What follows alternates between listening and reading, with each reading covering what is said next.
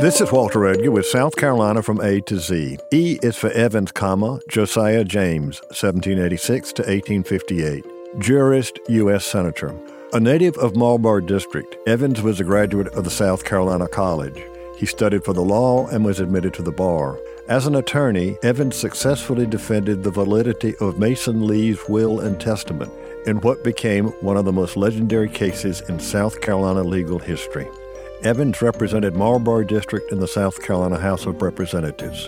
In 1829, he was appointed judge of the Court of General Sessions and Common Pleas until 1835, and thereafter on the appellate court until his election to the U.S. Senate in 1852.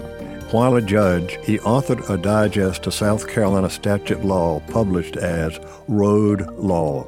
Although Josiah James Evans was a supporter of states' rights, he did not support disunion.